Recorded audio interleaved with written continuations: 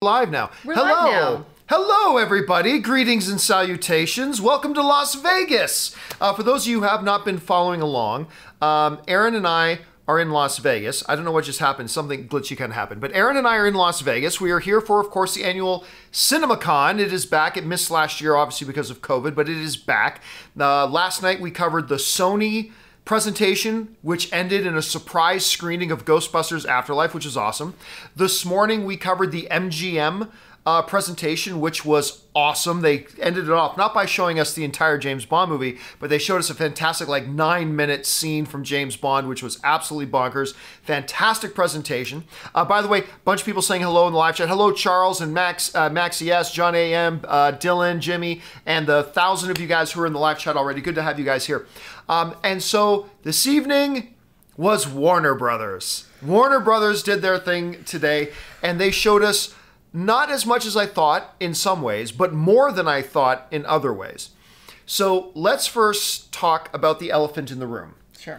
They start the Warner Brothers presentation, and we were all wondering how are the movie theaters, all these 3,000 movie theaters owners, going to respond to Warner Brothers? And it was packed. It was packed. I looked around the room and there were definitely, I felt like there were more people in the room, and maybe because we had a different seat, but it felt like there were a lot more people in the room today, this evening, for Warner Brothers than there were this morning. Yes, well, a lot of people weren't going to get up at 8:30 this morning. Right. We're in Vegas. I saw them as I was walking through the lobby last night. They were going hard. Yeah, they were going hard last night, and which is fine because they're coming from Kansas, Good or they're for coming them. from wherever. They're in Vegas, living it up. So anyway, everybody's wondering how is these theater owners going to respond to Warner Brothers, and a guy comes out to introduce Warner Brothers, and the first thing he says, Warner Brothers has been a little bit of background for those you don't know. Warner Brothers, of course, completely betrayed the movie theater owners by saying all of 2021 films would be HBO Max and in theaters, which of course pissed everybody off. So they bring this guy out to introduce everything. Goes, now, Warner Brothers have been a real friend to the theatrical business. And as soon as he did, you heard chuckling. Like audible snickers. And the guy says, no, really, they have been. No, really, they have. It's like, okay, sure. It was the chairman of NATO. Of NATO coming out saying, no, really, they've been a friend of the theater. And all the people just snickered in the audience like, ooh, you can feel the animosity here. What's going to happen? I will also say this, just to get the negative stuff out of the way. I will also say this, that during the Dune presentation, which we will talk about a little bit later, but you got this Warner Brothers executive on screen saying, the only way to see Dune is on the big screen. It's the only way. And to which I turned to Erin saying, then why the fuck are you putting on HBO Max on the same day? So you could almost kind of hear the snickering as well through the theaters when this Warner Brothers chairman is like, the only way to see Dune is the big screen. So I was kind of thinking, oh, they're going to announce that it is going to be theatrical only, but they didn't. So they sat up there with all their hypocrisy going, the only way to see Dune is on the big screen, and yet we all know it's going to HBO Max. But anyway, that out of the way. There were a number, Erin was smart enough to take notes this time because I wasn't. There were a number of big films that they were talking about. Now, again, much like the Sony stuff, remember there were some Sony movies they didn't talk about? And I said, well, yeah, I guess it makes sense now. They're only because this is for the theater owners, they're only talking about the movies that are done. They're done and they're ready to go. And so movies like Black Adam and The Flash are not done. They're not ready to go. So they didn't talk about Flash or Black Adam. And that's fine. That's fine because they're films that are still in post-production. But wow, did they have a lot? They showed us a hell of a lot of Batman. But we'll talk about the Batman in a minute. Malignant, Cry Macho, Many Saints of Newark, King Richard, of which she made it on the big screen in the big presentation, and it wasn't just the trailer. Like all of a sudden we're sitting there and there's Erin on the big screen in the CinemaCon thing, which was so awesome to see. It's pretty cool. White Rabbit? I don't remember. What's White Rabbit? That was my note. Oh, I'm reading. Matrix 4. We'll talk about White Rabbit. Matrix, what are they called? Resurrections. Matrix Resurrections. So we have, I believe that's the first time is that the first time we've heard the official title for it? Maybe. It's Matrix Resurrections, the Batman and Dune. So let's go through this one by one.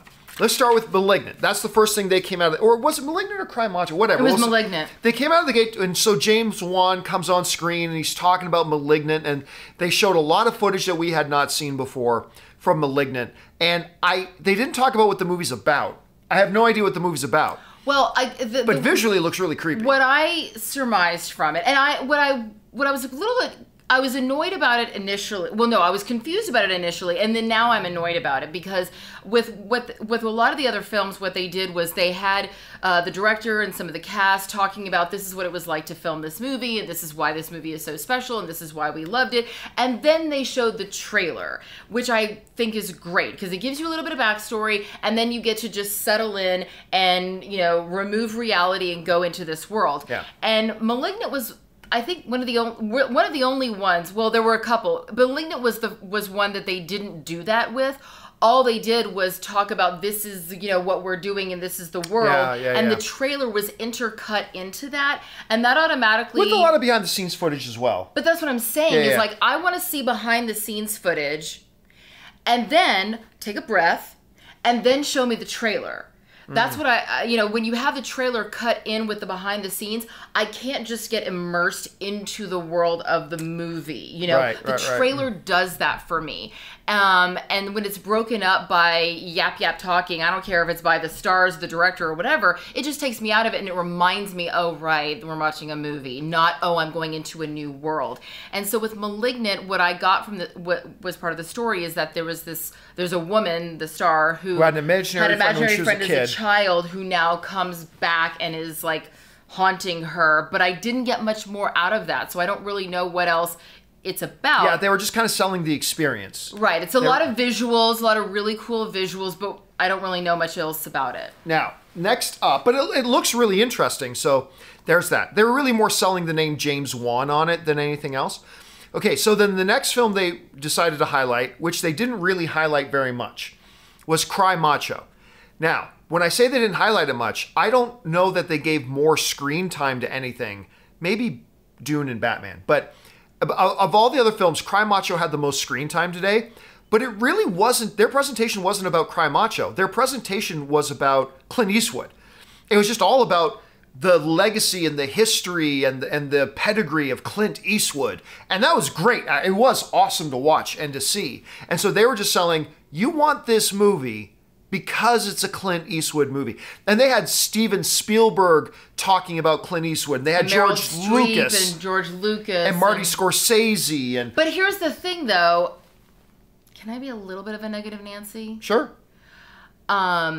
I love how I ask you that because I've never been negative. Like I've ever stopped you before. Right? Like I've ever stopped you before. This is what I will say. It was very clear that this was all canned footage. This was all stuff it was Meryl Streep when she was in her 50s. She's now in her 70s. Like, it was very clearly... This is old footage of them talking about Clint Eastwood. Footage of people talking about Clint Eastwood.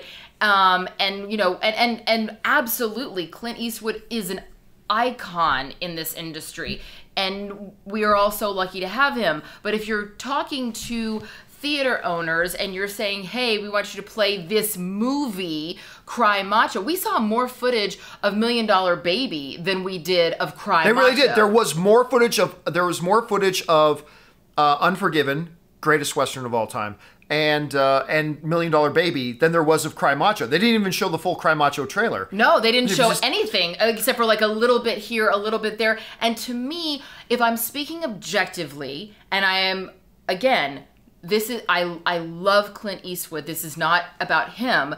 This is a remark about the way that it was presented. The way that it was presented makes me wonder what they think about the film Cry Macho, because they didn't say Clint Eastwood is this incredible, icon of our industry, and here's the background of him. Like, any of us need to see that. We know who Clint Eastwood is. You don't have to sell us on it. But then to not really give us any of the story, Well, the trailer that's already out there public has already given us the story. Like, we already know the story. The trailer is out publicly. Everybody knows that. So I felt like, and see, but the Batman trailer wasn't any different. The Batman trailer is out there, and everybody's already seen that. But the Batman trailer was also intercut with a load of other footage and behind the scenes and stuff like that too. So it's like totally different. So it's like, okay, you guys already know the trailer. We put it out weeks ago. So we're just going to talk about Clint Eastwood. And I get it to a degree, because if you've got, like, look, when Clint Eastwood dies, the gates of Hollywood Valhalla will instantly open, and he'll be sitting at the head of the table. So when you got a guy like that doing a movie for you, I get that you're selling that. But that being said, you are there to sell Cry Macho. So there is no excuse to show us literally double the amount of footage from Unforgiven than you do for Cry Macho. Literally showing us twice as much footage from $1 Million Baby than you do from Cry Macho. And I think it is a little presumptuous to presume that every person in the audience has seen the Cry Macho trailer. These are theater professionals. They probably have. I'm a theater professional. But I've never seen it. They actually work in the theaters. No, I get it. Right? But if I'm a theater owner in Nebraska and I have one theater, maybe I have, maybe I haven't. I think it's presumptuous that in this place where we are supposed to be really saying, this is our movie and these are the reasons why you want it. All it was you want this because Clint Eastwood is in it. Yeah. Period. Yeah. That's it. And I don't think that is enough for some people. The audience was pretty responsive to it, though. Okay. Like, I mean, so, I don't know. We'll see. All right, so that's Cry Macho. Then a film I am very excited about, Many Saints of Newark. So, of course, this is the Sopranos prequel, where they actually have, why am I freezing on the name of the star of the Sopranos? James Gandolfini. James James Gandolfini's son. Who looks fucking exactly like him. I was surprised they didn't mention that when they were introducing the film. Again, I think it's probably something that's everybody already knows and whatever. At least all the theater professionals know, not general audiences, but all the theater professionals know. But they had, like, the creator of The Sopranos on there talking about, like, when I was making this show 20 years ago, I never would imagine 20 years later I'd be talking to theater owners about a movie version of it that I'm doing. And then they showed us, like, a 5-minute opening scene of the movie, which I didn't know. Your former co-star on Detroit 187. Michael Imperioli. Michael, who played, what was his name? Christopher Moltisanti. Christopher, what are you doing? Christopher! He narrates. The ghost of Christopher. I didn't know that. Neither did I. That was so cool. So the ghost of Christopher kind of narrates the movie, which is actually kind of thing. This is my Uncle Tony, and you see little Anthony Soprano, like as a 12-year-old kid, yeah. right? He goes, he would later go on to strangle me to death. He strangled his dad to death. No, strangled him to death. He strangled him. Oh, yeah, you're right. Yeah. You're right. He would later strangle me to death. And I'm like, okay, that's pretty damn funny. So they show this 5-minute opening scene. The trailer for the movie sold me a long time ago. Yeah. This looks incredible. I love the opening scene. I love the fact that you got Christopher doing the narration of it. It looks great, and hearing from the showrunner as well, the creator of it, who also created the movie. Is pretty awesome. What did you think about the presentation for Many Saints of Newark? Well, the first thing that I thought was, that's it? Give me more. Like, what I thought we were, I wanted them to give me, when they said, okay, and that's a little clip from it, I was like, no, I don't want a little clip. I want you to give me more of this. I want, show us the movie. Show me the movie. Show me the movie. I thought it was really cool how they even introduced Christopher as the narrator, because the camera does a slow wind through a graveyard. Of all the people who died on the show. And as you're going across their grave, you hear that person's voice talking about what happened in their life, and then it slowly fades. They overlap one voice into another as it goes over the next grave, and as it's approaching Christopher's grave, you start to hear Michael Imperioli's signature accent, and then all of a sudden and then it just pushes out, and we go into the story. That is genius. Yeah, that is so such a brilliant way to introduce a narrator to a story. I mean, just gorgeous. It was very, very well done. So the Many Saints of Newark one, again, I'm so hyped for this movie. this could be, honestly, I don't want to get ahead of ourselves. I'm starting to believe this could be an Oscar contending kind of movie. It is definitely totally going to be an Oscar contender kind of award movie. show film. Yeah. For sure. All right. Let's move on. So that was Many Saints in Newark. Then came up King Richard, which the trailer was great. Obviously, if you've seen the trailer, almost like half of it is this lady right here. Isn't half it. I didn't know if they would put that footage, because they didn't just show the trailer of it. Right, this is a new... A big presentation they showed of King Richard, a lot of footage and stuff like that. Much more of the girls and the actual story. I feel like this is going to be the second trailer. It was too long to be a trailer. Like, because that was like 5 minutes long. Well, you're the trailer expert. Yeah. It was like 5 or 6 minutes long. But then, sure enough, you hear... There's a piece of footage up, but then you hear Erin's voice coming from the screen. And of course, Erin and I get excited. It's like, wait, are they? And then sure enough, then in comes Erin on this, filling up the screen at CinemaCon. That was pretty cool. Now, aside from the fact that Erin is in it, which obviously brings a degree of bias. Okay, obviously, so you all know that there's a degree of bias. That being said, this film looks remarkable. It looks incredible. The trailer was quite good. The footage we saw tonight, it was made far more compelling. Like, again, like Erin was saying, they went far more into the girls, a lot more focus on them, about, Will Smith's character, Richard, trying so hard to get his girls taken seriously and all that kind of, it looks fantastic. John Bernthal comes across as great. There's this great scene by Bernthal. He says, he's talking about Venus and Serena, he's like, if this is their dream, great. But if this is your dream, talking to Richard, if this is your dream or my dream, then this ain't ever going to work. And I'm like, whoa, that's like such a good line. The movie looks remarkable. Again, this is Will Smith. Look, let's make no pretense about it. This is Will Smith gunning for that Oscar he hasn't gotten yet. Big time. And he's got a pretty good shot if what we've seen is anything. Anyway, aside from the thrill of seeing yourself, because this is the first time obviously you've seen this footage, right, but this is the first time you've seen yourself in this movie on the movie screen. And what was that feeling like for you? And then what did you think about the overall footage? Understanding, of course, a little bit of bias. You're in the film, but what did you think? I am going to try not to get emotional, but I will say that when I moved to Los Angeles from Huntsville, Texas, 20 years ago, not knowing anyone and not having any business trying to be a part of this industry, my greatest dream was that I would do some like really awful B movie that got me in Blockbuster Video so my friends could rent a video and say, my friend was in that movie. And so to be at a convention with so many industry professionals and to see myself not only on a big screen, but to see myself in a big screen in a movie like that with Will Smith, I wish I could go to 13-year-old Erin and just give her a hug and tell her it's all going to be okay. I really do. I mean, I really do. I wish I could go to Erin yesterday and say we're all still growing. But anyway, or Erin currently, like, who at the time playing street prostitute number 2 in Star Trek Enterprise. Excuse me, I was prostitute number 1 in Star Trek Enterprise. I stand corrected. IMDb. Prostitute number 1 in Star Trek, and tell her you're gonna be on the big screen with Will Smith at CinemaCon. Okay, but that aside, my own absolutely, it definitely was a moment. It was a beautiful moment, and I encourage all of you out there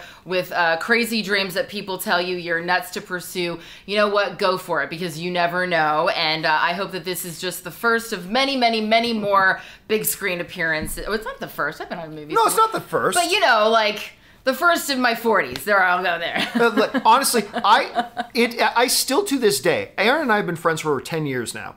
Still to this day, there are things I stumble across where she had never even let me know she was in. Ann and I were in watching The Disaster Artist. The James Franco movie. Oh, yeah. And like we're sitting there watching the movies. We're sitting there watching the movie. It's like do, and then all of a sudden it's like, Ann, is that Erin?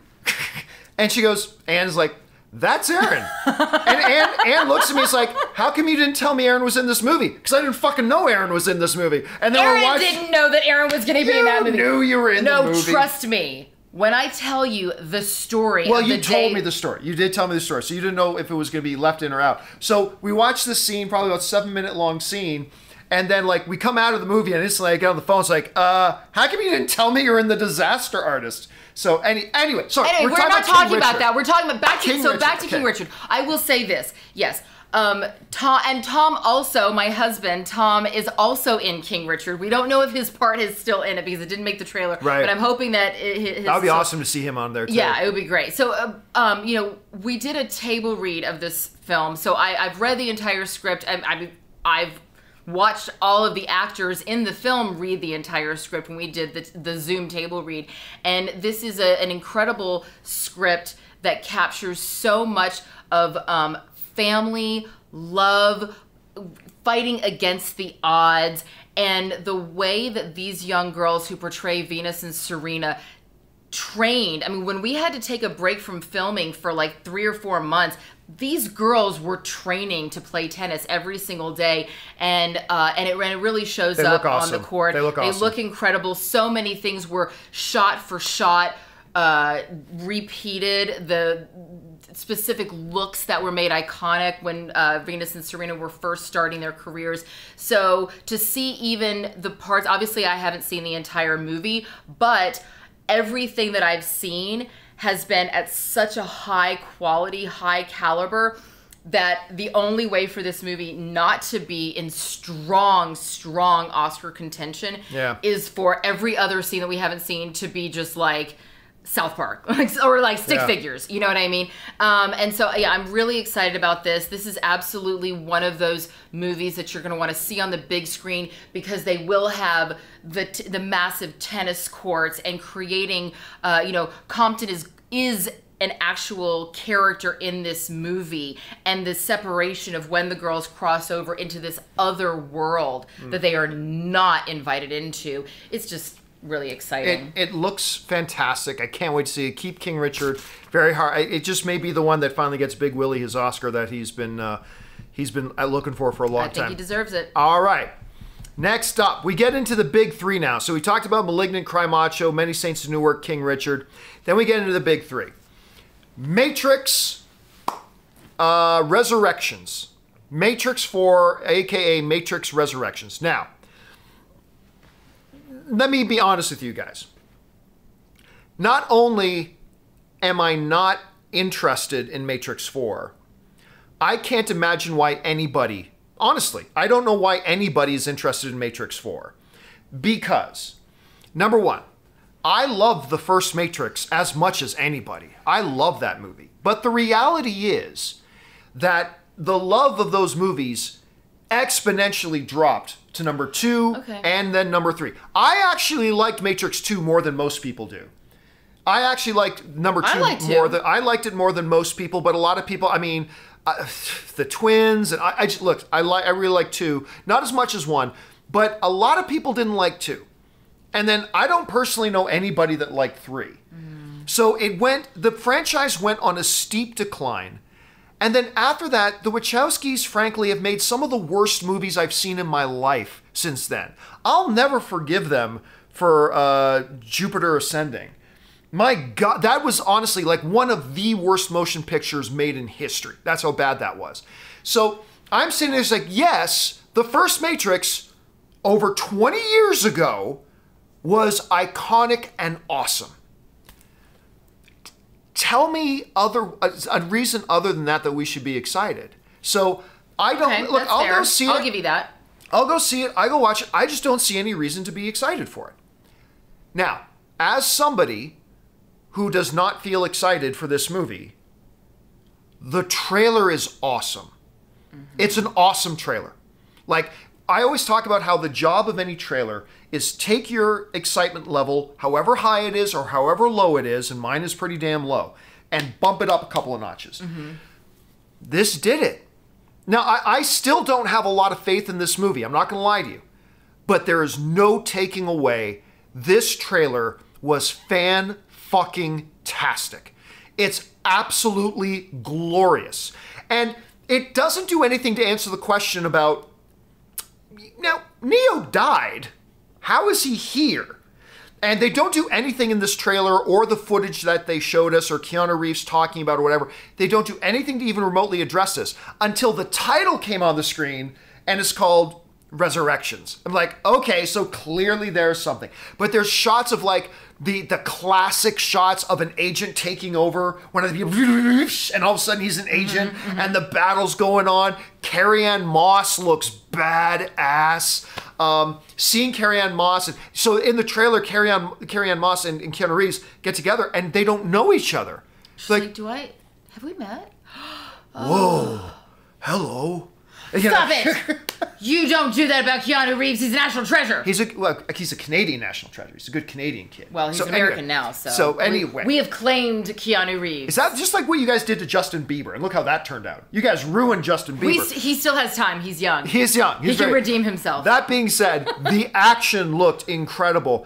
It looks like, we've known that Lawrence Fishburne was not going to be in this movie. We learned that a year ago. But it does still look like Morbius is in it because it looks like a young version of him. So they got what is the name of the actor? I'm freezing. Anyway, from Star Wars. No, it wasn't John Boyega. What am I? It's the guy from Aquaman. The guy who played the villain in Aquaman. The guy who played Black Manta in Aquaman. I can't remember. Anyway, so clearly he's playing a younger version of Mobius, and that was, I mean, it looked good, but I found myself, and I'm sure narratively there's a reason for that. I'm totally sure that once we see the movie, there's a narrative reason for that. It's Abdul Mateen. Thank you so much, guys. Thank you, guys. So I'm sure there will be a reason for it. But in just watching the trailer, I was like, that should really be Lawrence Fishburne. But again, I'm sure there is a story reason for that. So all I can tell you guys, and seeing Keanu Reeves in there, and Keanu tells this great story. He's like, I get people come up to me and say, The Matrix changed my life. And I say, thank you, because it changed mine too. He didn't say it like that, John. He totally did. No, he didn't. Everybody knows that's exactly how he said it. And that's him. That's his inflections. That's how he talks. He's a treasure because of it. Stop putting him down for the way he acts. It is the way he acts, and he's great. How did that turn around on me? You are so terrible. Anyway, look, all I can tell you is that from a guy who has zero interest in Matrix 4, no belief that this is actually going to be any good, from that guy, I am telling you this trailer is incredible. And I don't know if they put it up online already or not. They may have put it up online as soon as the thing was done, so maybe you guys seen it, maybe you didn't. But just wait till you see it, guys. Just wait till you see it, because it's fantastic. And it's not even the first or second best thing from this presentation, but it was magnificent. What do you think about the Matrix trailer? What stood out to you the most? I was so in. What stood out to me the most is that I felt like they went back to the original Matrix. It was a lot of, where are we? First of all, I don't care. By the way, everybody's saying it's not online yet. Okay, but I'm sure it's going to come. It's going to come soon. And when you do, turn off the lights, close the windows, just sit yourself down like a cinematic experience and watch the trailer. Watch it on your big screen. Watch it on your smart TV. Don't watch it on your iPhone. Don't watch it on your stupid. Don't watch it on your phone. So first of all, Jefferson Airplane's White Rabbit. It has such an impact. That's the song they play. It's so powerful. And I have seen this song used in trailers in the past. I've never seen it used in a movie, with a movie that was so perfect. It was almost as if the song was written and performed specifically for The Matrix. And obviously we know that it wasn't, because it came out in the 70s. But it was so beautiful because it's specifically, as you know, if you know the song very well, like I do, it's talking about, it's all about Alice in Wonderland, and one pill makes you smaller and one pill makes you and it's actually the way that the trailer was crafted. It was choreographed around the song, to the point where even like you'd see someone running up a wall and you'd hear a bullet, ba ba ba, right in between the percussion of the song, and it was so impossible not to be physically moved and falling, like just jumping out of your seat to the enjoyment of this. That's what I also love about a trailer, is when they don't just go, let's show you a bunch of cool things, lasers shooting out of your eyes, boom, boom, boom. You know where I got that from. Yes. But they actually go, you know what, we're going to meld this with the music. We're going to make this a full sensory experience. And yeah, I definitely want to watch this movie in a theater, and then I want to go back and watch it again in a theater on mushrooms, because that is going to be awesome. Yes, I was really excited about it. The Morbius, I couldn't tell who it was. He had the little glasses on. The Morbius did look like it was going to be like some sort of time jump flashback almost, because yeah, it's very couldn't tell. He's very clearly a Morbius. It's not they're not doing that thing where they're like, let's just replace one character of a certain ethnicity with another person and no one will notice. It was very clearly we're creating a younger version of Morbius. And I loved it. I thought it was fantastic. I keep saying Morbius. It's actually Morpheus, but I keep saying Morbius. Oh. Mobius, Morpheus, Mobius. I mean, it is, yeah. Anyway. Mephisto. It's totally Mephisto. They're all the same It's thing. Mephisto. Yeah. Anyway, guys, the trailer is fantastic. The behind the scenes footage they showed was really cool. Seeing the studio heads even talking about it. Like, the studio exec was talking about, yeah, I was here 20 years ago when we put out the first 3 movies. Yes, I didn't really get it at first, but the more box office it made, I started to love it more. And it's like, well, that was actually pretty funny. Yeah, they got a good laugh on that one. And you know, I have to say, if you are an executive at Warner Brothers and you happen to be watching this, let me just say this. The beginning, it was cringe. I'm not going to lie. But here's the thing. I forgive you. You are not actors. Your jobs are not to read off teleprompters and to seem genuine. So I get it. It was uncomfortable. It was a little awkward. But the self-deprecating jokes, that's where you're going to win your audience. Okay? Yeah. And just don't be afraid to get off that teleprompter. Don't be afraid to. Yeah, I'm not kidding. Guys, it was like this. I am so happy to be here with you today to talk about Warner Brothers' exciting upcoming slate of movies that we're going to bring to you. Pause for laugh. That's right, John. Thank you for saying that. I, too, am very excited that I'm here. And here's the thing. I get it. Again, you're not actors. It's not your wheelhouse. Just here's a few tips. Number 1, read it at least 5 times so it just can get part of your cellular memory. Read it out loud 5 times, and then that way you don't have to follow it along. You can just do a little speed read. And you know what? Shake it out. Do some diaphragmatic breathing.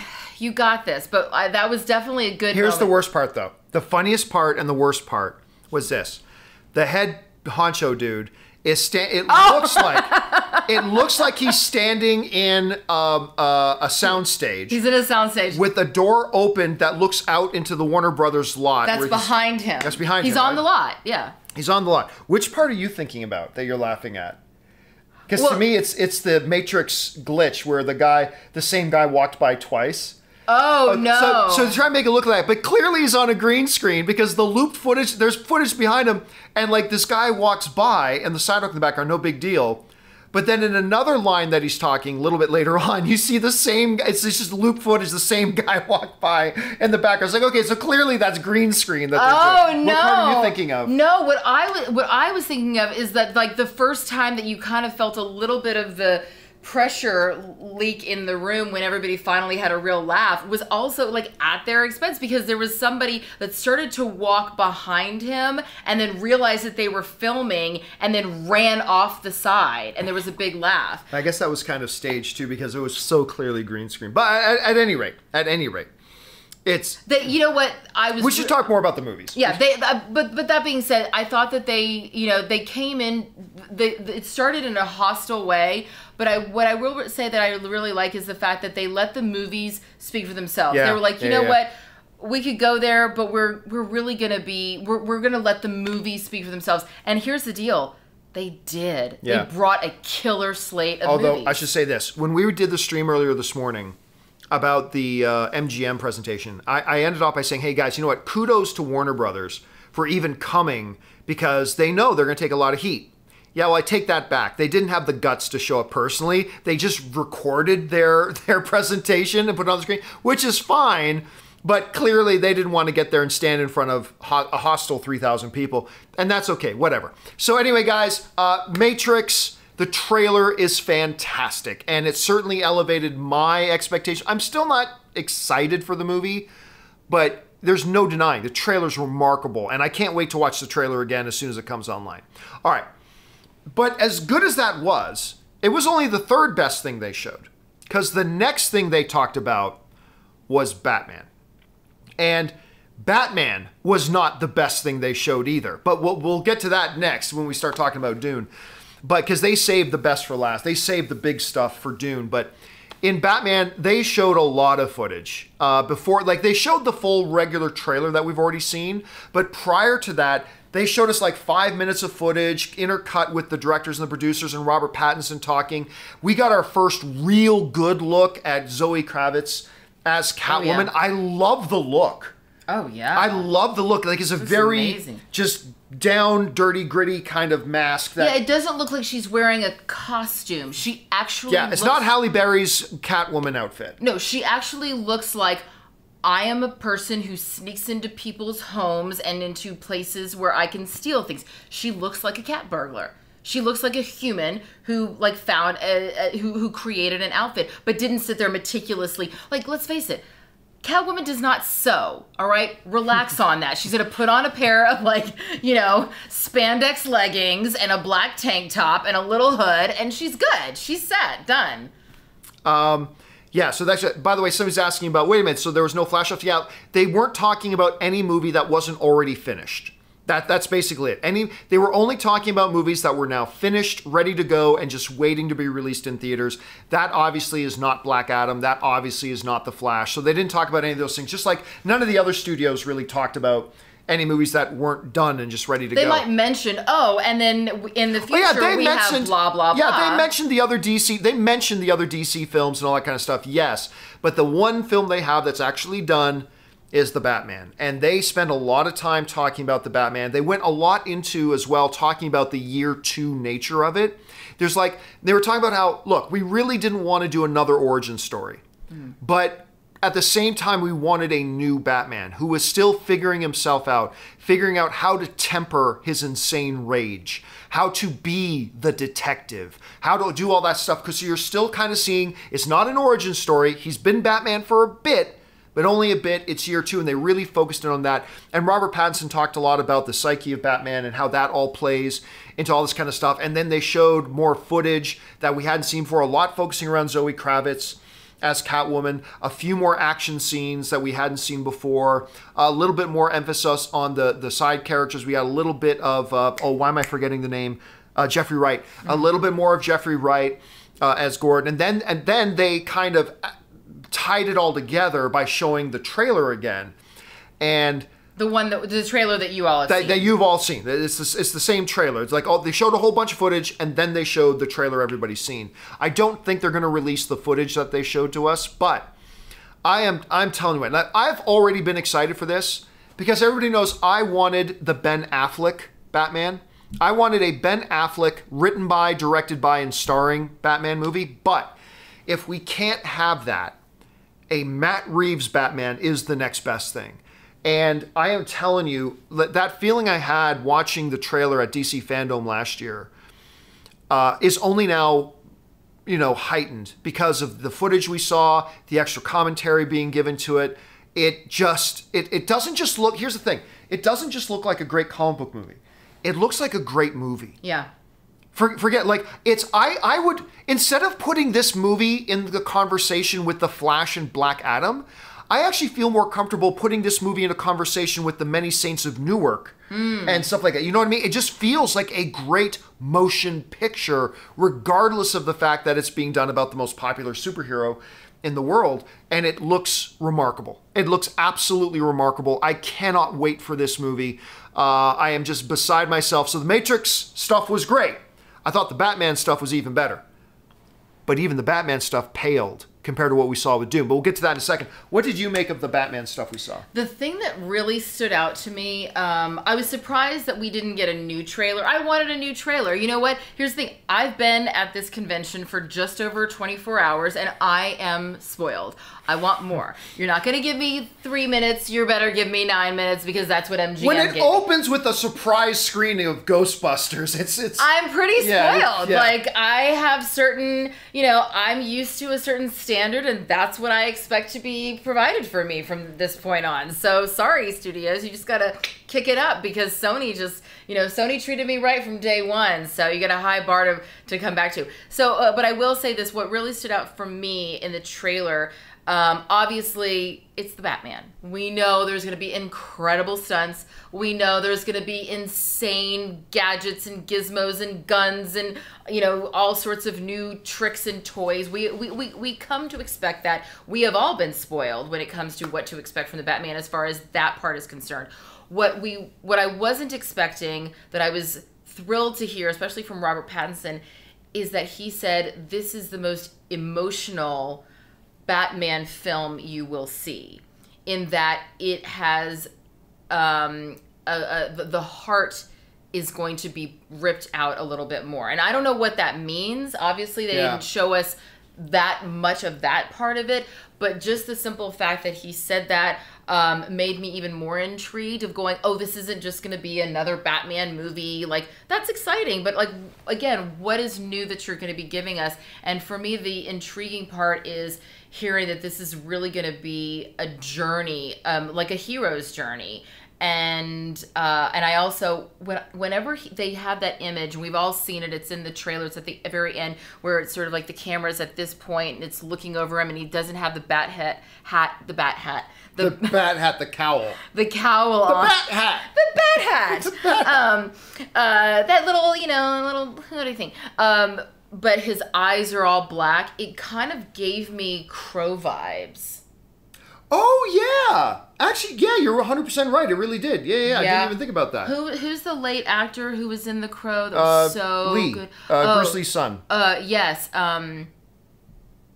Brandon Lee. Brandon Lee. Yeah, he very much has this Brandon Lee look, and it just sort of like took my breath, because I remember when Brandon Lee tragically died on the set, and I remember being so shocked by that, and there was just something about I felt something was being channeled there. So I'm really excited about the story for this. Obviously, like I said, we know all the action and the cool stuff is going to be there. It wouldn't be the Batman without it. But I'm also really excited about what we're going to see from the story. Now, you guys remember in the trailer, Batman beats the shit out of that one guy. Just boom, boom, beats him down. Says, I'm vengeance. Right? They showed some more footage of his combat style, and the best way to put it is, like that fight scene in the trailer, he just has a very visceral fighting style. It's just like, he's not a finesse fighter. He's not polished. He's beating the shit out of people. He's a brute. Yeah. He's a brute. He's just beating the shit out of people, and it's oddly very fun to watch. So it worked really well for it. Well, because there's something so dangerous about that. Yeah. Like, there's something about someone that's just got that just goes into that just sees black and goes into this rage where they just beat someone, and just with a fury where they don't even know what they're doing anymore. And to see a character that is as with it, like as together, as polished as we've seen Batman have to be, it's really nice to see Batman unhinged. Like, very even in Batman Begins, which was the darkest Batman we had seen at that point, he was still polished, and it was nice to be able to see him sort of not yet be refined and still have a lot of brute in him. One other thing that they mentioned that I thought was really interesting, but we've heard other Batman iterations kind of say this, and it's never really been true, but I have a feeling it will be here. I think it was Jeffrey Wright who was saying, Gotham is a character in this movie. Like, the city of Gotham truly is a character in this movie. And watching the footage, the way they shoot the city and everything, it's like, I really believe it this time. Yeah. Like, I really believe, the Gotham itself is such an integral part to the mythos of Batman that really often gets overlooked. Like, it's just too often Gotham is just treated like, oh yeah, another gritty town, like a Chicago or a New York, just another gritty town that's got. Gotham is supposed to be much more than that, and I really get the sense from the footage we saw that this really will portray that. Gotham is going to be a living, breathing thing that's going to play very prominently into the story and the makeup of who and what Batman is. Well, Matt Reeves even said that they shot as much practical as they could. They did, and practical, for those of you who don't know, is a sort of movie term for, not green screen. Yes. This is a real pillow, like. Is it? Is it though? Is it not just a green CG? Okay, it's very real. It's a very real pillow. So as many things practical as possible versus saying, okay, we have these actors and the entire film is shot on green screen, which is special in and of itself, but it's when you see actors physically interacting with the set that they're on, it's just different. Yeah. You can feel that. So that was Batman. I'm sure we'll talk more about Batman in a bit because I'm sure a lot of you guys are going to write in questions about the Batman. But believe me when I tell you. Now, I know you guys already know that Dune is my number one most anticipated film of the year. That being said, just as it kept, The Malignant was good, the Cry Macho thing, Many Saints in Newark was great, then the King Richard thing was great, and then the Matrix thing was great, and then the Batman thing was great, and then Dune. Oh my God, and then Dune. They probably spent about 15 minutes or more on Dune, including showing us a 10-minute scene from the movie that Denis Villeneuve says is his favorite scene in the movie. Yeah, it's beautiful. And look, with all the greatness in the trailers and all that kind of stuff, it's not until you actually sit down and watch a good 10-minute chunk of the movie that it really gives you a sense of the, I hate using this word, but it applies, the epicness and the scope of this movie is it. You know what it made me feel like? Elizabeth Taylor's Cleopatra. Oh. You just think, or the old Ben-Hur. You just think of these massive set pieces. It felt like every single shot was some massive, glorious set piece. And they showed us this scene where Paul Atreides, played by Paul Chalamet. Chalamet gets there. Timothy Chalamet? Did I say Paul? Okay. Because his character's name is Paul. That's why I said that. Timothy Chalamet gets there, and he's kind of being introduced. They're being shown around Arrakis, and it's the first time you see the sandworms. Only you don't really get a good look at them because there's this big menacing thing. There's a spice harvester, and off in the distance you see the rumbling of the sand. They know under the surface this worm is coming, and it's this whole action sequence of them desperately trying to get the personnel off the spice collector before the worm gets there.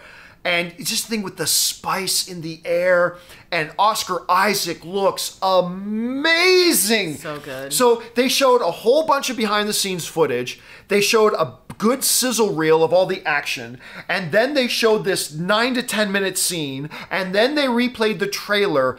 And it was just this incredible thing. I don't know how they got Denis Villeneuve to talk about it, because Denis Villeneuve hates Warner Brothers right now, so I cannot believe he actually agreed to come and do this. But still, it was great that they got him on screen there to talk about it. It is his baby, after all. This movie is straight up orgasm-inducing. It's just, I can't believe what I'm looking at. And we talked after it was done. It's no.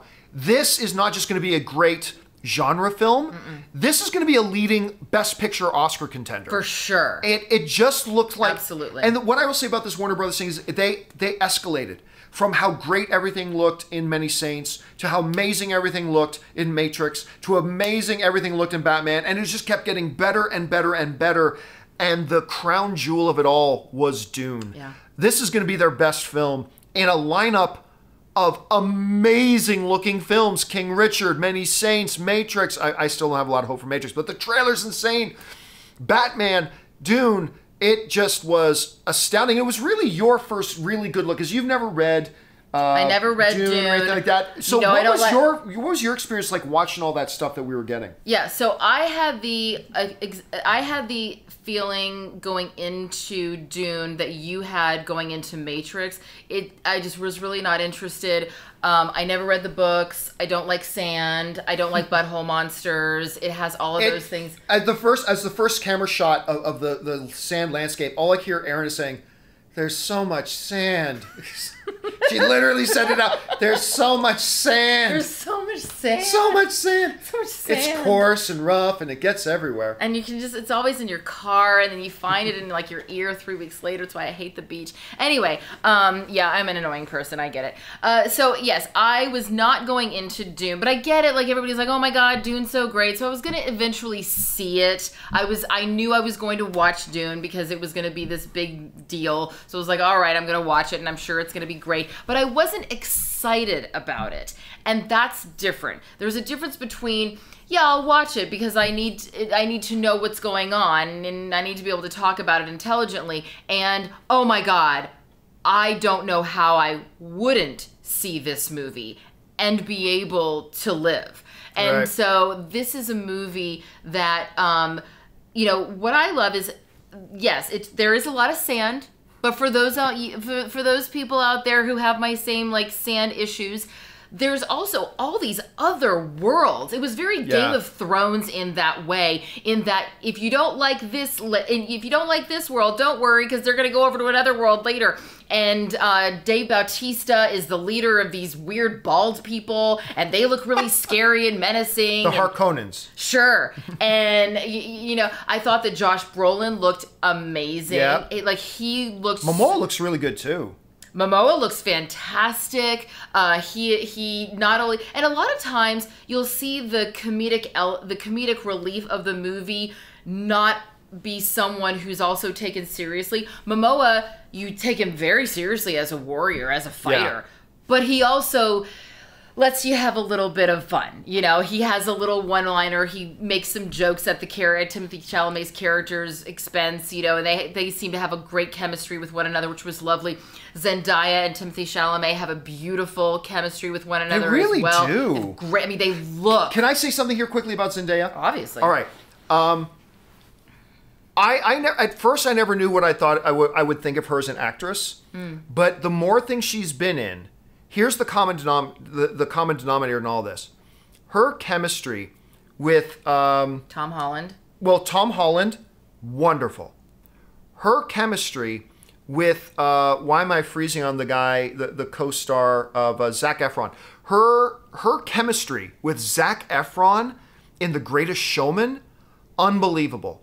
And her chemistry with, I keep wanting to call him Paul, Timothée Chalamet, is wonderful.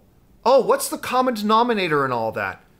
Zendaya is really good as an actress creating chemistry with who her co-stars are. And that is an impressive feat. Mm-hmm. That is really impressive. Sorry, you mentioned that, it reminded me of that. So no, it's absolutely true. I mean, that is one of the things is that when you if you are a character, if you're an actor and you are relatively attractive, you are going to be in the leading lady or leading man category. You are going to be put with someone else who is also probably very attractive, and people are going to expect that it's believable that you are in love.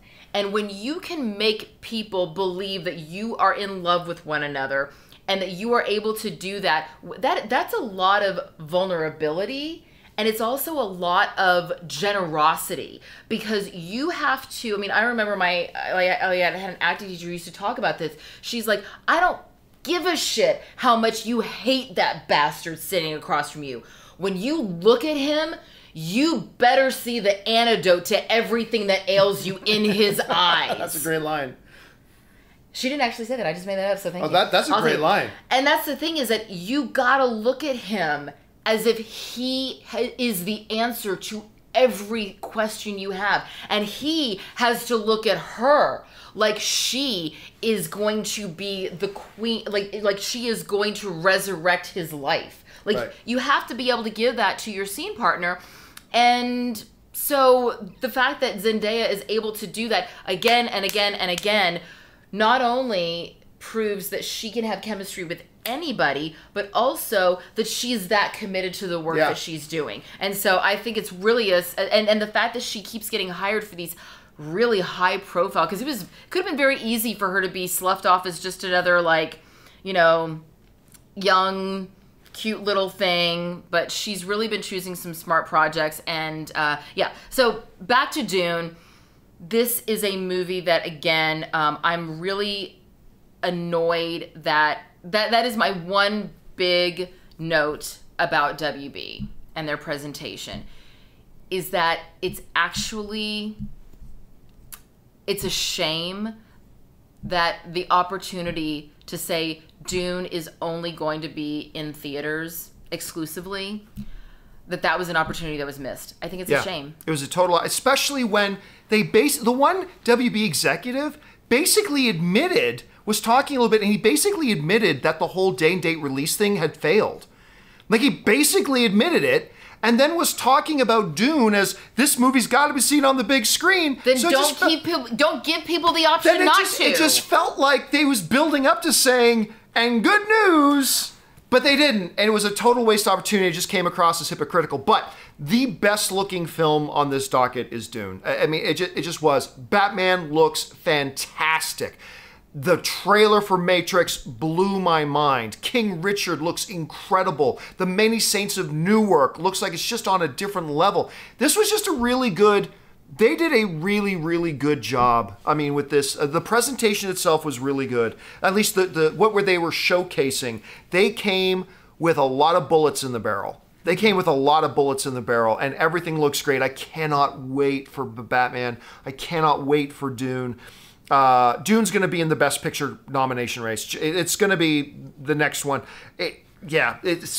Anyway. Okay, guys, with all that down, if you guys have a comment or question you want to get in here, see if you can find where we left off again. I think it's down a bit. Don't use the tip link down in the description. Use the Super Chat feature in YouTube for these special videos and streams. We use the Super Chat feature built right in here on YouTube. So go ahead and send those in. You guys have been sending in questions. Have you found where we left off? I have. All right.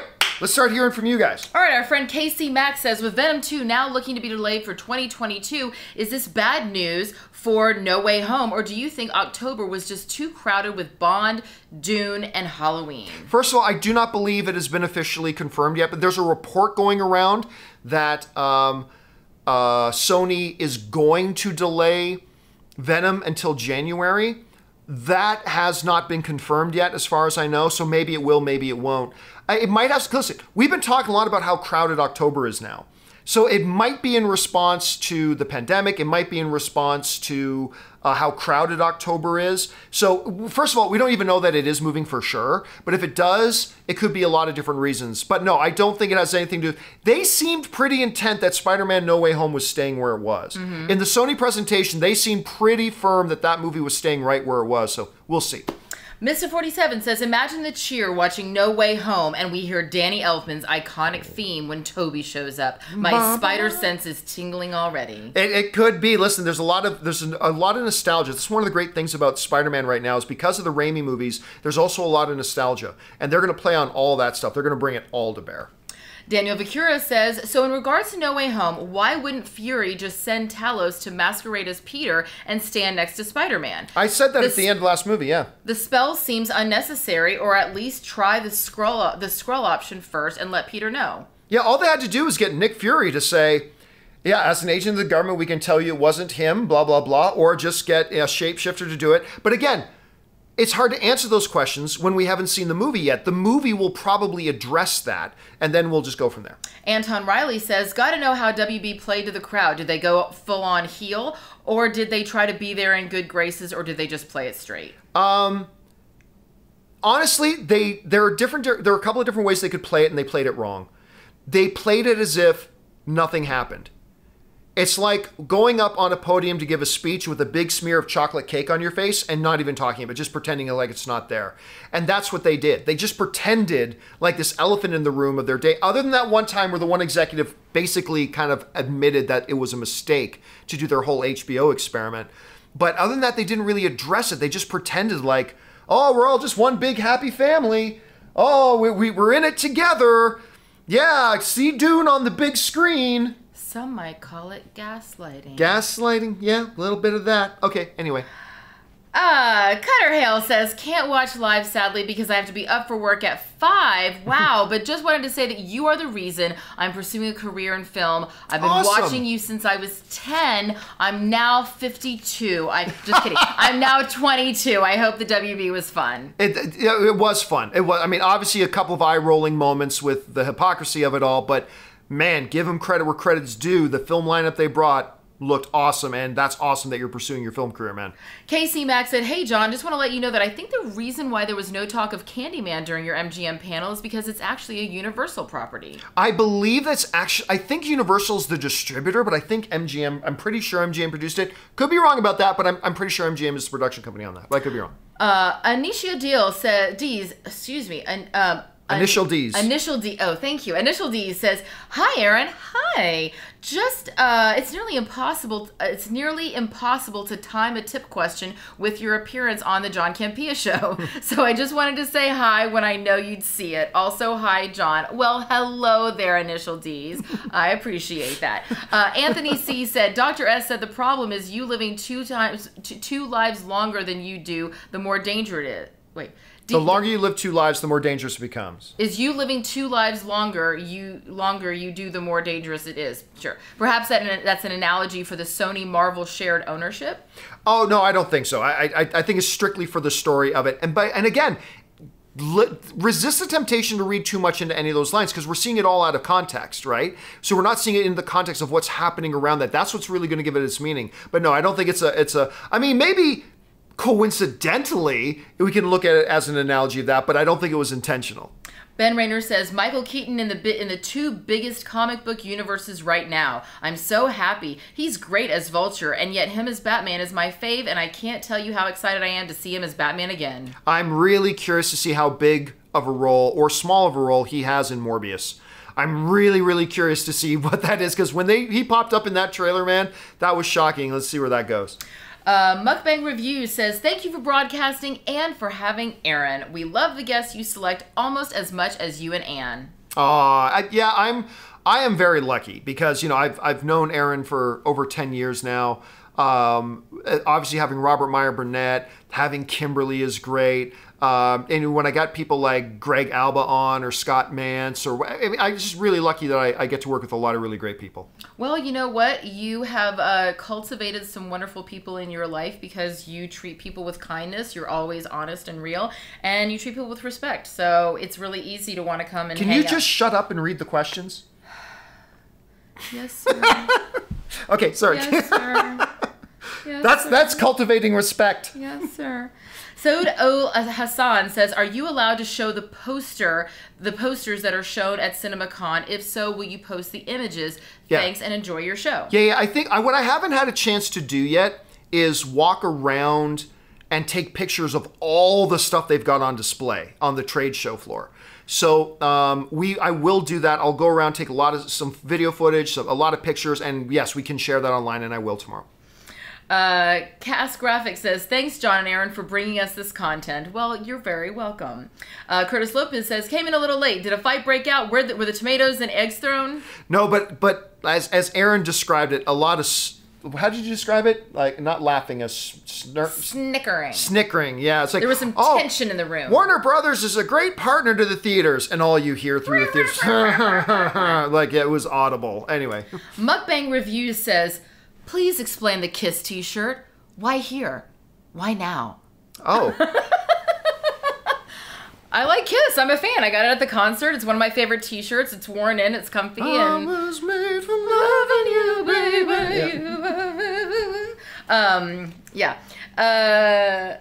You know, the director of Bitch Slap and the director of the first 2 episodes of Spartacus, Rick Jacobson, when he had his first child named Erin, not after me, but I like to say that it is, I got him a Kiss onesie. Like, that was like... Oh, that's awesome. Yeah, that's like, I was like, hey, want to have a cool kid? Put him in a Kiss onesie. All right, Martindale McClimate. That sounds horrible. Martindale McClimate says, part 1 of 2, I've been wondering how they are going to explain how Goblin and Ock are still alive. How likely do you think it is that Strange wiped memories of everyone knowing Parker's identity, not just in the MCU, but accidentally across the multiverse, causing Toby's identity that ties into Gob and Ock death? Honestly, it's pointless to even speculate. I mean, there's so much we don't know.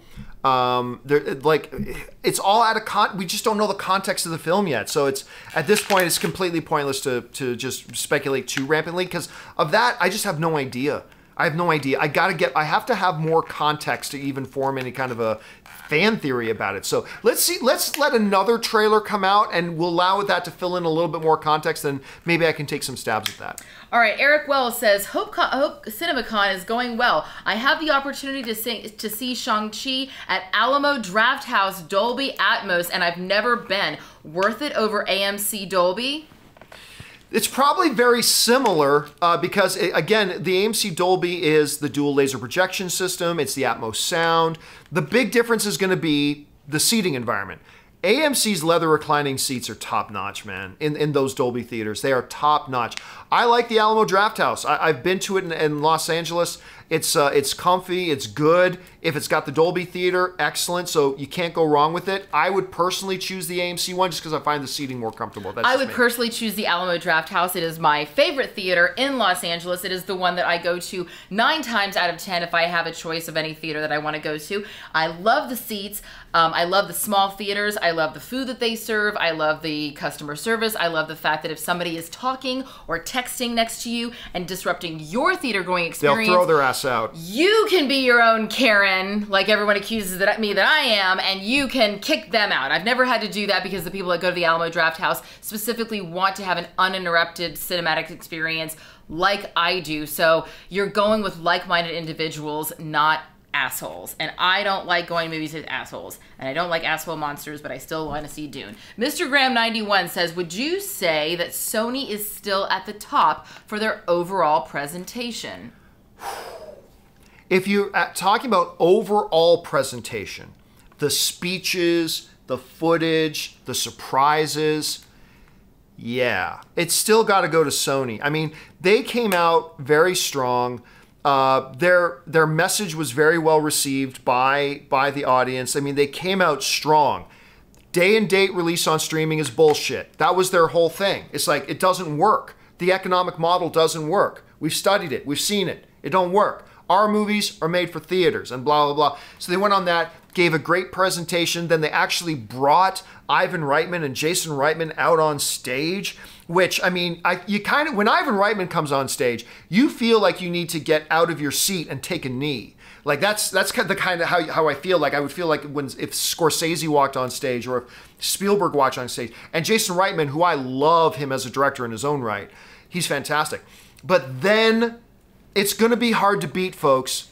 Dropping a surprise screening of your movie, saying, "Oh yeah, no, none of you knew about this. We're going to show you the whole movie right now." That's tough to beat. So MGM, great presentation. WB, the film lineup they showed was fantastic. But I would say right now, like we still have several to go. We got Paramount, we got Universal, we got Lionsgate still to go. But right now, Sony is winning CinemaCon. Like, to me, I don't know. Do you agree? Or? No, 100%. And what I think is going to happen is that we are going to, the CinemaCon moving forward, Sony just changed the game. And, you know, how many years would you say that you've been going to Comic-Con? Like 6 or 7 years I've come. Okay, so I went to, wait, no, not CinemaCon, Comic-Con in San Diego. Probably 2 years before I met you. Okay, so we met in 2008, so 2006. So, but we've seen a big evolution of Comic-Con. Right. And let's be real, Comic-Con in 2006 compared to like Comic-Con as it is now, it has grown exponentially. It was already a big draw for the studios and the networks then, but it has become a whole other beast because every time somebody goes, "Hey, we're going to bring the star of our movie," the next person goes, "Well, we're going to bring 3 stars from our movie." And then the next one goes, "We're going to bring all of the stars from our movie. And we're going to have a party. And they're all going to be there. And we're going to have free booze. And everybody's going to get to do that." I mean, everybody keeps trying to top each other. And Which is great for us. Great for us. So what I've seen is that MGM and Warner Brothers were on the same page of like, okay, this is a this is what we do. We come out, we tell you what we're going to show you, and then we show it to you. And we make these really cool trailers, and you get excited, and then you go back and you sell your movies. And Sony's like, yeah, I just rent a bouncy house to my kid's birthday. Yeah. So they literally took it from I brought a clown to I brought a bouncy house, and next thing you know, you've got like, I don't know, Blue Oyster Cult playing at your bar mitzvah. Like, they're just constantly knocking it up a notch, and I think that we're really going to see the results next year when all of a sudden MGM starts bringing out some guest cast and things. The guest cast is that was aces getting to see them. All right, so where are we? Okay, KC Max says, what were your first impressions of Andy Serkis as Alfred? We saw very little. Like, we did see him as Alfred. He looks great. I mean, Andy Serkis is looking awesome these days. He's like, I think it was because of his Black Panther thing, but he is all square-jawed now and squared off. Like, just see him in his, like, Alfred outfit, but there's no jacket, like just white shirt, black vest. I'm like, oh, he actually looks like a real badass. Mm-hmm. I mean, how much of a win is Andy Serkis right now? He's starring in The Batman, and he's directing Venom 2. This is a good time to be Andy Serkis. So he looked great, but honestly, they showed very, very little of him, but he does look fantastic. Steve Payman says, great analysis. Seems Warner Brothers is struggling with marketing relative to the other studios. I don't know if it's marketing as much as it is, I just felt like it was a little tone deaf. And sticking their foot in their mouths. I mean, yeah, they are struggling a little bit. Listen, they're also getting ready to face a huge transition because this time next year, they're not going to be owned by AT&T. They're going to be owned by Discovery. And I think this is going to be the harbinger of great things to come. Discovery is going to be a much better owner for Warner Brothers than AT&T was. Just the way that they handle their business is the way that a studio like Warner Brothers should be handled. And we're going to see leadership transitions happen once new bosses come in for sure, but I think really good things are ahead. Ryan Nicholson in his super chat. Thank you, Ryan. And Frank Castle said, you think the Batman will compete with the Dark Knight? They're going to be different films. And look, remember, we're talking about a trailer. We're talking about trailer and some footage. We've all seen bad trailers to great movies and great trailers to bad movies. So it's hard to say. I will say this. If, and this is a huge hypothetical if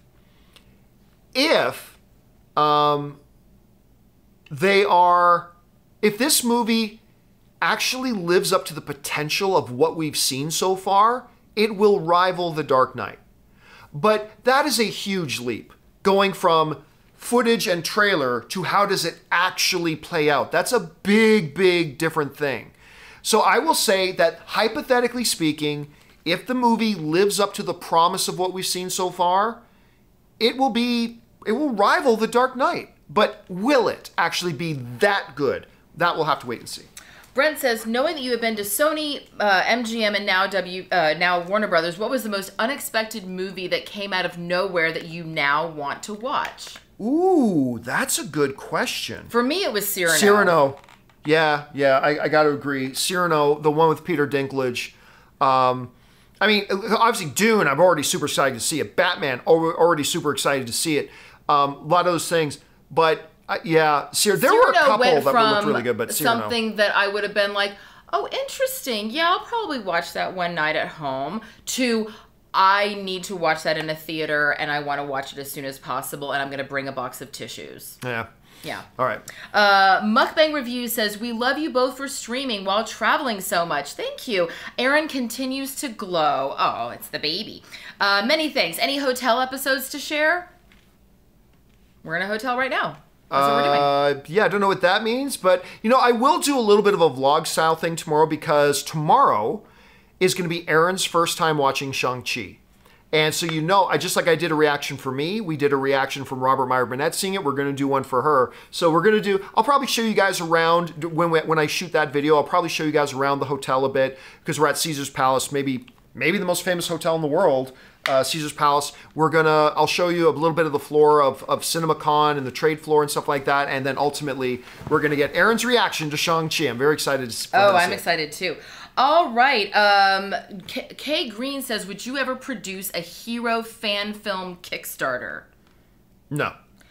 Well, let me take that back. If the right pitch was given to me, I am looking in the next year or two to produce and finance somebody else's project. And by me financing, I obviously mean my company, and by financing, I mean micro budget. But I am looking to do that. So I don't know, maybe someday. So if you have a $150 million film that you would like produced, contact John Somebody Campea else. at johncampea@millionairebillionaire.com. At millionaire. Delusional Patriots fan sends in a $10 super chat and a wave. Hi there. Mukbang reviews. To be clear, I mean hotel experiences with staff, or of note, how they treat you. I had a bad experience at an upscale hotel in Atlanta. Sorry to hear that, but I will say that other than the coffee, that no one wants to give me coffee here. And it's not that they don't have coffee, they just don't want to give it to me. And that's not a staff thing, it's just literally I can't find coffee anywhere. And so it's been an issue for me, but that's not a Caesars issue, that's an Erin Cummings issue. Caesars itself has been nothing but lovely, and the staff here has been, in my opinion, just very helpful and wonderful. They've been great. Yeah, fantastic. Stubby Wan Kenobi says, Erin, trust yourself. Correct him. It's Morpheus. LOL, Campea. Morpheus, yes, Morpheus. Coventry Terrier said, disappointed to not see any Fantastic Beast news. Would have loved to have seen an image of the mighty Mads Mikkelsen as Grindelwald. Yeah, they mentioned Fantastic Beasts, but they basically said it's too far off for us to really talk about right now. So they did mention it. So there'll be more to come later, but it was a little bit outside of their reach right now. Kevin Cow says, thanks for these videos, John and Erin. Can't wait. Thanks, man. Appreciate it. Daniel Bakura says, John, you describing the Batman as being more in line with the Many Saints of Newark instead of other comic book films makes me think of The Dark Knight as being more like Heat and The Godfather. Yeah, I think that's a good comparison. It really is. And look, I'm sure there's going to be a lot of comic book isms in the movie, I'm sure. But again, it just feels like a good, gritty drama that I'm totally psychotically excited to see. Manta says, when do you think we'll see a second trailer? DC fandom in October, perhaps? I'm assuming they're talking about the Batman. Yeah. I definitely they'll have a second trailer there ready for that. Casey Mack says, Universal panel is tomorrow night, right? Or tomorrow, right? So yes, I hope you guys can give us some good Jurassic World Dominion news. Oh, wow. I didn't even think about that. Yeah, I'm excited for Universal's presentation. I'm really excited. It's the one big one tomorrow. So we got Shang-Chi's screening, and then we have the Universal presentation. Very excited about that one. And it's my mama's birthday. All right. So happy birthday, Mama Cummings. She'll be watching this episode tomorrow, because she's in bed asleep already, but she'll be watching us live tomorrow. Cisco H says, am I late for the Flash and Batman talk? Yep, you missed all of it. Yeah, We're not doing it again. Once again, Flash and Black Adam are just too far off, so they're not talking about those films now. So, but we did talk a lot about Batman. Just go back in the video a little bit, and you'll see us talking about it there. Silver Surfer sent in a $20 super chat. Thank you, Silver Surfer. Thank you, Silver Surfer. Useless Nobody said, you talking about Batman sounds like Netflix Daredevil. Makes me so unbelievably excited. Are you spoiled also, you spoiled The Sopranos for me. I'm currently watching it. LOL. Well, that's on you, dude. Yeah, that's on you. I'm sorry. Once a show that's been off the air for 10 years, there's no spoiler limitations on movies that have been out ages ago. Sorry about that.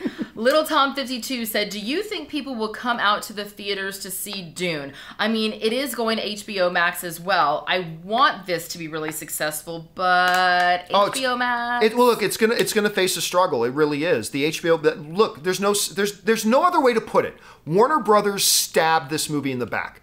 I'm sorry, you can try to pretty words it all you want.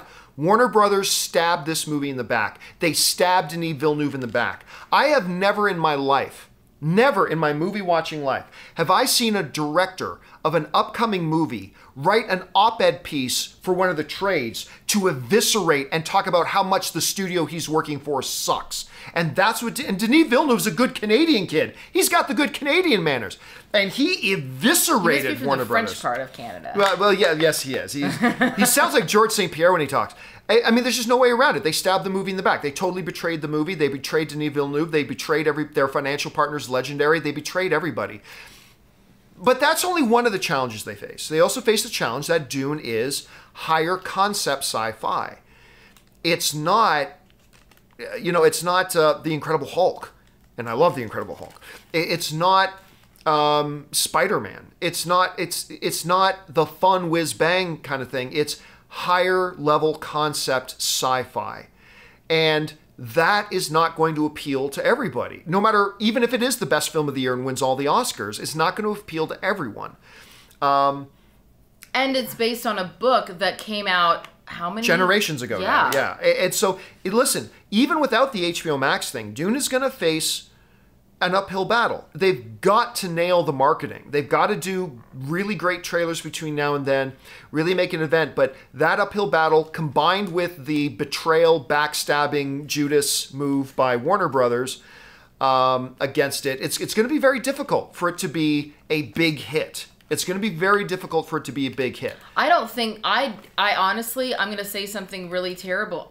I don't know how it's going to make back its money if it gets released on HBO Max as well. Yeah, again, Free Guy has proved it. You put a little movie like Free Guy based on no pre-existing IP, it's not a sequel, it's not a remake, no recognizable IP. You make a movie like Free Guy, and it takes a minuscule 33% drop in the second weekend.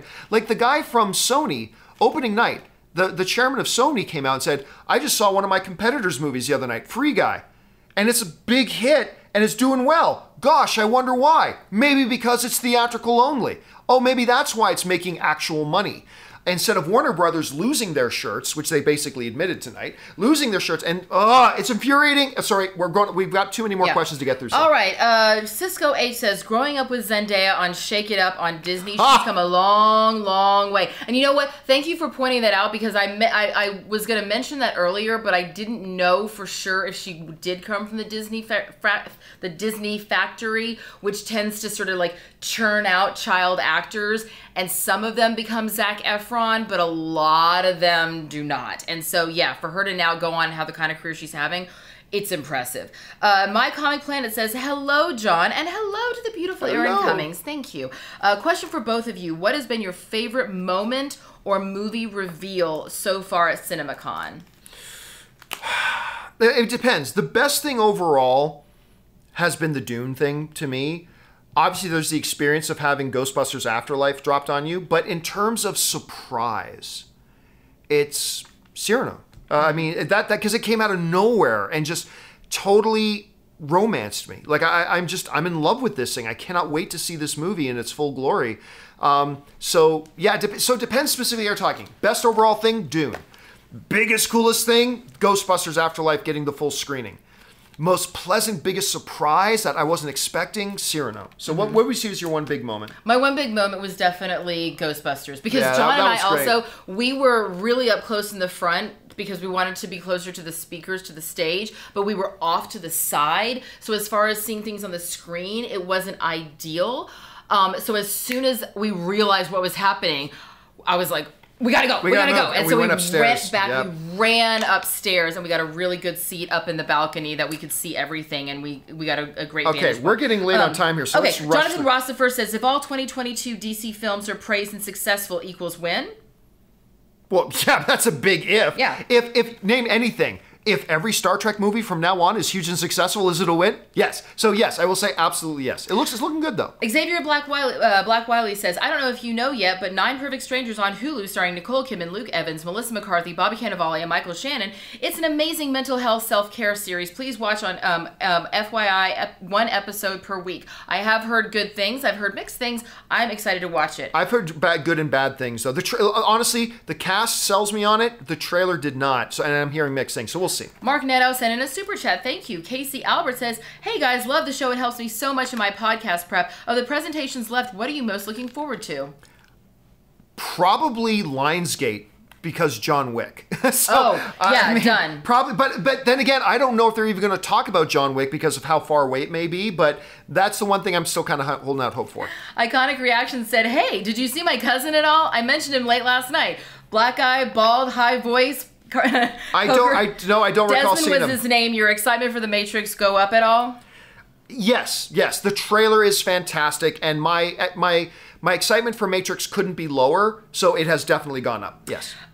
Initial D said, for John, knowing it was me without looking, I appreciate your professionalism and remembering my name, John. Keep up the good work. Thanks, both of you. Because I was like, Anita, and he was Initial like, Initial Ds. Ds. Yes. The movie buffness said, 1, is Erin single? No, I am she's very very happily married to the gorgeous Tom Degnan. Number 2, what was your favorite trailer from tonight? For me, it was Cyrano. Oh, from tonight. For me, I think, I have to say King Richard. But after that, I would say Matrix for me. And then, no, Dune. Well, Dune wasn't really the trailer. That was just a lot of true. footage and scenes. I'll say King Richard. Harrison Jolly said... By the way, 1 second, guys. Got to cut off. Don't send in any more questions because we're running out of time now. So please don't send in any more questions. I actually have to go to the bathroom. Okay, where did we leave off? Just point out where we left off. Initial Ds. No, iconic reactions. Right there. Okay, so right, because Cinema Reviews writes, did they show any of Andy Serkis's Alfred in the Batman footage, and did they give any more details of the main plot? Also, I hate the beach too, Erin. Yes, sand. Again, yeah, they did show Andy Serkis as Alfred, just a very little bit though. He looks great, and just they spoke more about, this is our detective story. This is Batman really finding himself. This is Batman in year 2, as it is. Rampage Predacon sends in a super chat badge. Thank you, Rampage. 27 Poker writes, hey, Erin and John, thanks for doing this. Based on what you've seen, do you think Pattinson gets that Bruce Wayne is Batman's disguise and not the other way around like Affleck did? Greetings from Chile. Well, really the question here, 27 Poker, is not does Pattinson get it? It's does Matt Reeves, the director, get it? And I get the sense that they do. I think they get what Ben Affleck got, and I think that's really going to work in the movie's favor. Nate G writes, do you think the Batman will be rated R or PG-13? I'm going to guess it's going to be PG-13. From all the footage you've seen, also, can you describe how Gotham looks from what they've shown? Gotham looks amazing. It looks dark. It looks gritty. None of the neon lights of the older Batman films, which is great. Listen, everybody thinks like, oh, if it's PG-13, listen, you can do a lot with PG-13. So I do think this is going to be a PG-13 film. Christine Pedrosian writes, just want to say thanks for doing these live streams. You two always make my day brighter. Love you guys. Oh, thank you, Christine. I appreciate that very much. And now I'm going to run to the bathroom so you can handle a couple questions. Wait, I don't know where. Okay. Curtis Lopez said, did Disney drop out of CinemaCon? I mean, like Yes. Warner Brothers, they too pissed off a lot of theater owners and probably don't want that smoke. LOL. Yes, Disney is not making an appearance this year. I'm disappointed because I think it's a missed opportunity. Just like I think it's a missed opportunity that that Warner Brothers didn't announce that Dune is going to be in theaters only, which, as far as we know, it's still going to be on HBO Max. Could they pull it from HBO Max? Sure, they could do it at any time, but this would have been the absolute best time to do that. And sadly, that didn't happen. So no, there is no Disney here, unfortunately. I would have been really curious to see what they would have brought. Jared McBride said, will Michael Keaton be wearing the same bat suit from the Batman movie in the Flash movie? I don't know. I don't think John knows either. I don't think anybody knows yet. Jesse said, loved hearing about Batman's new visceral brute fighting style. It was great. That's just what I was hoping for. Recently, some movie fight scenes have felt too choreographed to me, almost like they're dancing. I agree. I feel the exact same way. It's nice when you have a choreographer who can really understand the tone of the film. And as we were talking about earlier with the Sylvester Stallone film, you guys will know in the chat, the Sylvester Stallone film, I want to say Sanitation, but that's obviously wrong. He's a sanitation worker. Anyway, we were talking about how his fighting style is choreographed to really reflect his character as an older actor, as an older aging superhero. And I really love when a choreographer can totally tap into that and understand it. So thank you for saying that, Jerry McBride. Sorry, Jesse. Nate G said, sorry for asking another question. Don't ever be sorry. Samaritan, thank you. Thank you. Love you guys, super chat. Nate G, you don't have to be sorry. With the fight scenes in the Batman footage showed, does the Batman use any weapons and gadgets? And if so, what kind? Well, you guys have already seen that. The trailer that we saw was the same trailer that you guys saw. And most of the footage that we saw that was outside of that, was a lot of interview footage, behind the scenes stuff. So I think most of the gadgets that Batman would be using are things that are already in the trailer that you guys have seen. So Feel free to add that into the super chat, and you guys can answer that for me. Iconic Reaction says, John, who's in the bathroom, I know this is a bit far-fetched, but any chance we could see another project or film by you in the next 2 years? I want more Campia movies. I agree, and I will ask him when he comes back from the bathroom. All right, next is John Redcorn. Just saw that Sony has changed their Spider-Verse name from SPUMC, to Sony's Spider-Man Universe. I know it's just a title, but it definitely sounds like they're taking Spidey from the MCU after No Way Home. Sounds like that to me, but you know what? John's a big professional on that, so I'm going to go back to that question. Without going into detail, Brendan Sheehy asks, does Matrix 4 bring anything new to the table in terms of special effects innovation like the original? They didn't talk specifically about the innovation, but obviously it's the Matrix, and as we can always expect, really cool gadgets, really cool weapons, really cool cars from the Batman. What we can always expect from the Matrix is incredible visual effects, and I felt like I get bored easily when I see the same things. You guys know that I've talked about it. If I see one laser eyes, I can see them all. This felt new. It felt fresh. It felt exciting. And for a movie to be in its 4th iteration and still bring excitement and newness to something that they really changed the entire game with, which was their visual style. I was really incredible. I was really in awe. Excuse me. Thank you. All right. Sam Phillips said, "Did you get a good look at Riddler in the Batman? It almost feels like he'll be almost like a horror movie villain." I don't remember really seeing the Riddler. Yeah, I mean, he's in the mask. He's the guy in the mask taping up people and stuff like that. I believe he's being played by... oh, right. Who's in There Will Be Blood with... Javier Bardem. No. There Will Be Blood. Paul Dano. Oh. Javier Bardem is in Dune. Yeah, but he's also in There Will Be Blood. Am I thinking of There Will Be Blood? No, you're thinking of the greatest actor of all time. The best there is, the best there was. Daniel Day-Lewis? Yeah. I know the difference between Daniel Day-Lewis and... Is Javier Bardem in There Will Be Blood? Isn't that the one where he shoots people with the cow stun gun? No. That's No Country for Old Men. Oh, Jesus. I'm like, Javier Bardem is in... What? Okay, yes, please continue. Hashtag Vegas. All right, I want to go back to this question from Iconic Reactions. Iconic Reaction says, John, I know this is a bit far-fetched, but any chance that we could see another project or film by you in the next 2 years? I want more Campia movies. I'll say this. I haven't even told you about this yet. I am working on something with somebody that just hit a very unfortunate delay, but one that we will overcome. So I do have another project lined up that I'm going to be working on. I will let you guys know more about that in the coming months. So yeah, so there's that. And in the meantime, go and watch Movie Trailers A Love Story. I don't know what he's talking about. All right. And John, I'll tell you afterwards. Okay. And John Redcorn said, just saw that Sony has changed their Spider-Verse name from SPUMC to Sony's Spider-Man Universe. I know it's just a title, but that definitely sounds like they're taking Spidey from... It's better than Spunk. Yeah, that's true. All right, we're going to go back to Sir Ivan Bennett says, can I say that the camera absolutely loves Erin? Looking good. There's a reason why... You're pretty hot too, John. Somebody here's a movie star and a TV star, and the other one of us has a YouTube show. Well, I am on the YouTube show too. Well, but you do both. You do both. Yes. Velocity Genshin Impact says, had the chance to see Shang-Chi on the biggest IMAX screen in the country. Nice. Wow. Lincoln Square in New York. I love that screen. 2 weeks early. Wow. That's awesome. Yeah, Very cool. I would love to see that. Like, I got to see it on a great IMAX screen in the Man's China. It's no longer, it's now the TCL Chinese Theater is what it's called now. So I got to see it in the Chinese theater on that big IMAX screen they got in there. It was fantastic.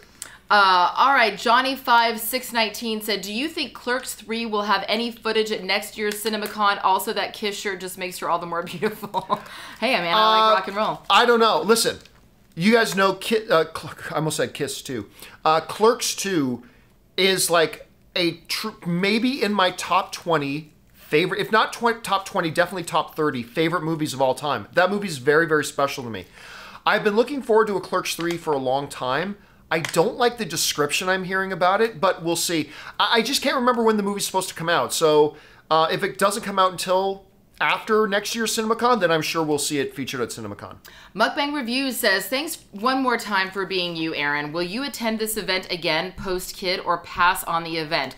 Well, I have to acknowledge that I am only here because Robert Meyer Burnett was unable to come.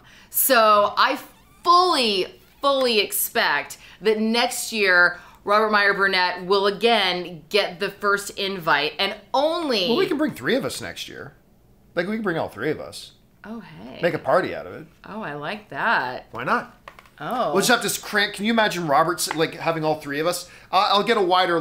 Can we be... Why would Robert be in the middle? I'm just saying. Can you imagine the it's an Erin sandwich between Robert and John. I can keep the 2 of you apart so that I'll be your Paula Abdul between the 2 of you. Okay. You're crazy. All right, Harrison Jolly said, but in answer to your question, I will say this. I don't know. I've never had children before, so while I love to say, oh yeah, my life's going to be totally the same and I'll be able to do all the things that I've been doing before, I'm pretty sure that Tom can babysit. It's not babysitting when it's your child. Of course it is. When the husband goes out, the mom's babysitting. When the mom goes out, the husband's babysitting. When you're doing it, when you have to do it solo, you're babysitting. I will say this. I consider, I know that Tom and I consider ourselves fortunate that we have a very co-parenting plan. And so we are very much looking at this adventure as we're going to do this together, and there's no reason why I shouldn't be able to go off for a week in Vegas and do this and leave Tom at home with our child. And there's no reason why Tom then me and Tom can come to Vegas another week after that. Well, I would love that. You and Ann can go and do your thing. Yeah, we should do a couples trip, and then we'll, I heard that people have these things, what are they called? Nannies. Yes. Nannies. I've heard about those. So, all right. Harrison Jolly said, could you please describe the Batman new action scenes? It's tough because it was all out of context, right? Like, it's glimpses and I mean, they showed a lot of it, but it was glimpses and flashes. Just a lot of flying fists, very visceral, very brutal. Not a lot of finesse. That we've seen in other iterations of Batman. It's just like how did you describe it? Just like brutish. Very brutish of him. Again, this is a year 2 Batman. He still isn't completely refined. He hasn't truly found his full identity yet. He's just still very angry at the world. That's this Bruce Wayne. He's just still very, very angry at the world, filled with a lot of rage. And it's going to be awesome to see it play out. I find it to be the difference between wrestling and MMA. Like, wrestling has very choreographed moves. They're fun, they're exciting, people are flying off the ropes, people are hitting each other with chairs, people are doing like a clotheslining people. But it's all very choreographed. It's clearly choreographed.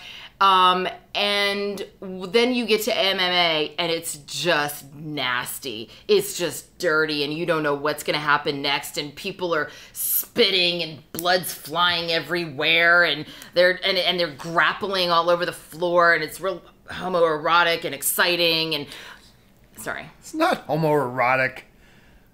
All right, what's next? Is there anything next? No, we're going to end on that. We're done. We end on homoerotic. That's what you were tuning in for. We're ending on, guys. Nothing wrong with that. Thank you so much. Again, overall, very good presentation, especially just the film slate, the Warner Brothers. The footage they showed was fantastic, top to bottom. Especially, I mean, Malignant looks quite good, but Cry Macho, it was really more about Clint Eastwood. But Many Saints of Newark looks amazing. King Richard looks amazing. Matrix Revolution. I mean, even I got to say the trailer was utterly fantastic. Resurrection. Sorry, I wrote the wrong name. Matrix Resurrections looks utterly fantastic. The Batman stuff looked incredible. I cannot wait to see Batman. And the crown jewel of it all is Dune. I mean, and we still have a Shang-Chi screening and 3 studio presentations to go. So we still have Shang-Chi, we still have Universal, we still have Paramount, we still have Lionsgate. I'm really excited about. I'm excited about all of them. But yeah. So we have many more live streams to come, guys. Make sure you check in tomorrow. We're gonna get her live reaction. It's not gonna be live, but we're gonna get her reaction to Shang-Chi. Keep your eye open on the channel for that. And guys, thank you so much for joining us here this evening. For some of you guys, it's really late. Like I know it's like 1 a.m. right now on the East Coast. Well, yeah, thank you. And it looks like, you know what, I will say this.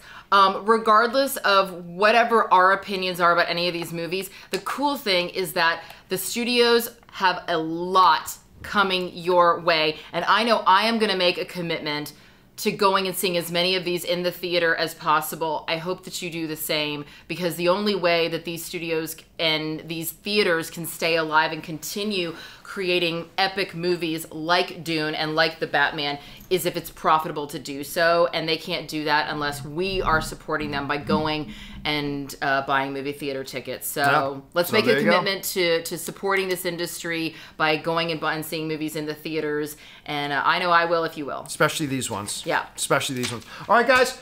That'll do it for us for tonight. We'll be back again tomorrow. Thank you for hanging out with us. So for myself, Erin Cummings, to all of you, our international friends, thanks for being here, guys. My name is John Campea, and until next time, my friends, bye-bye.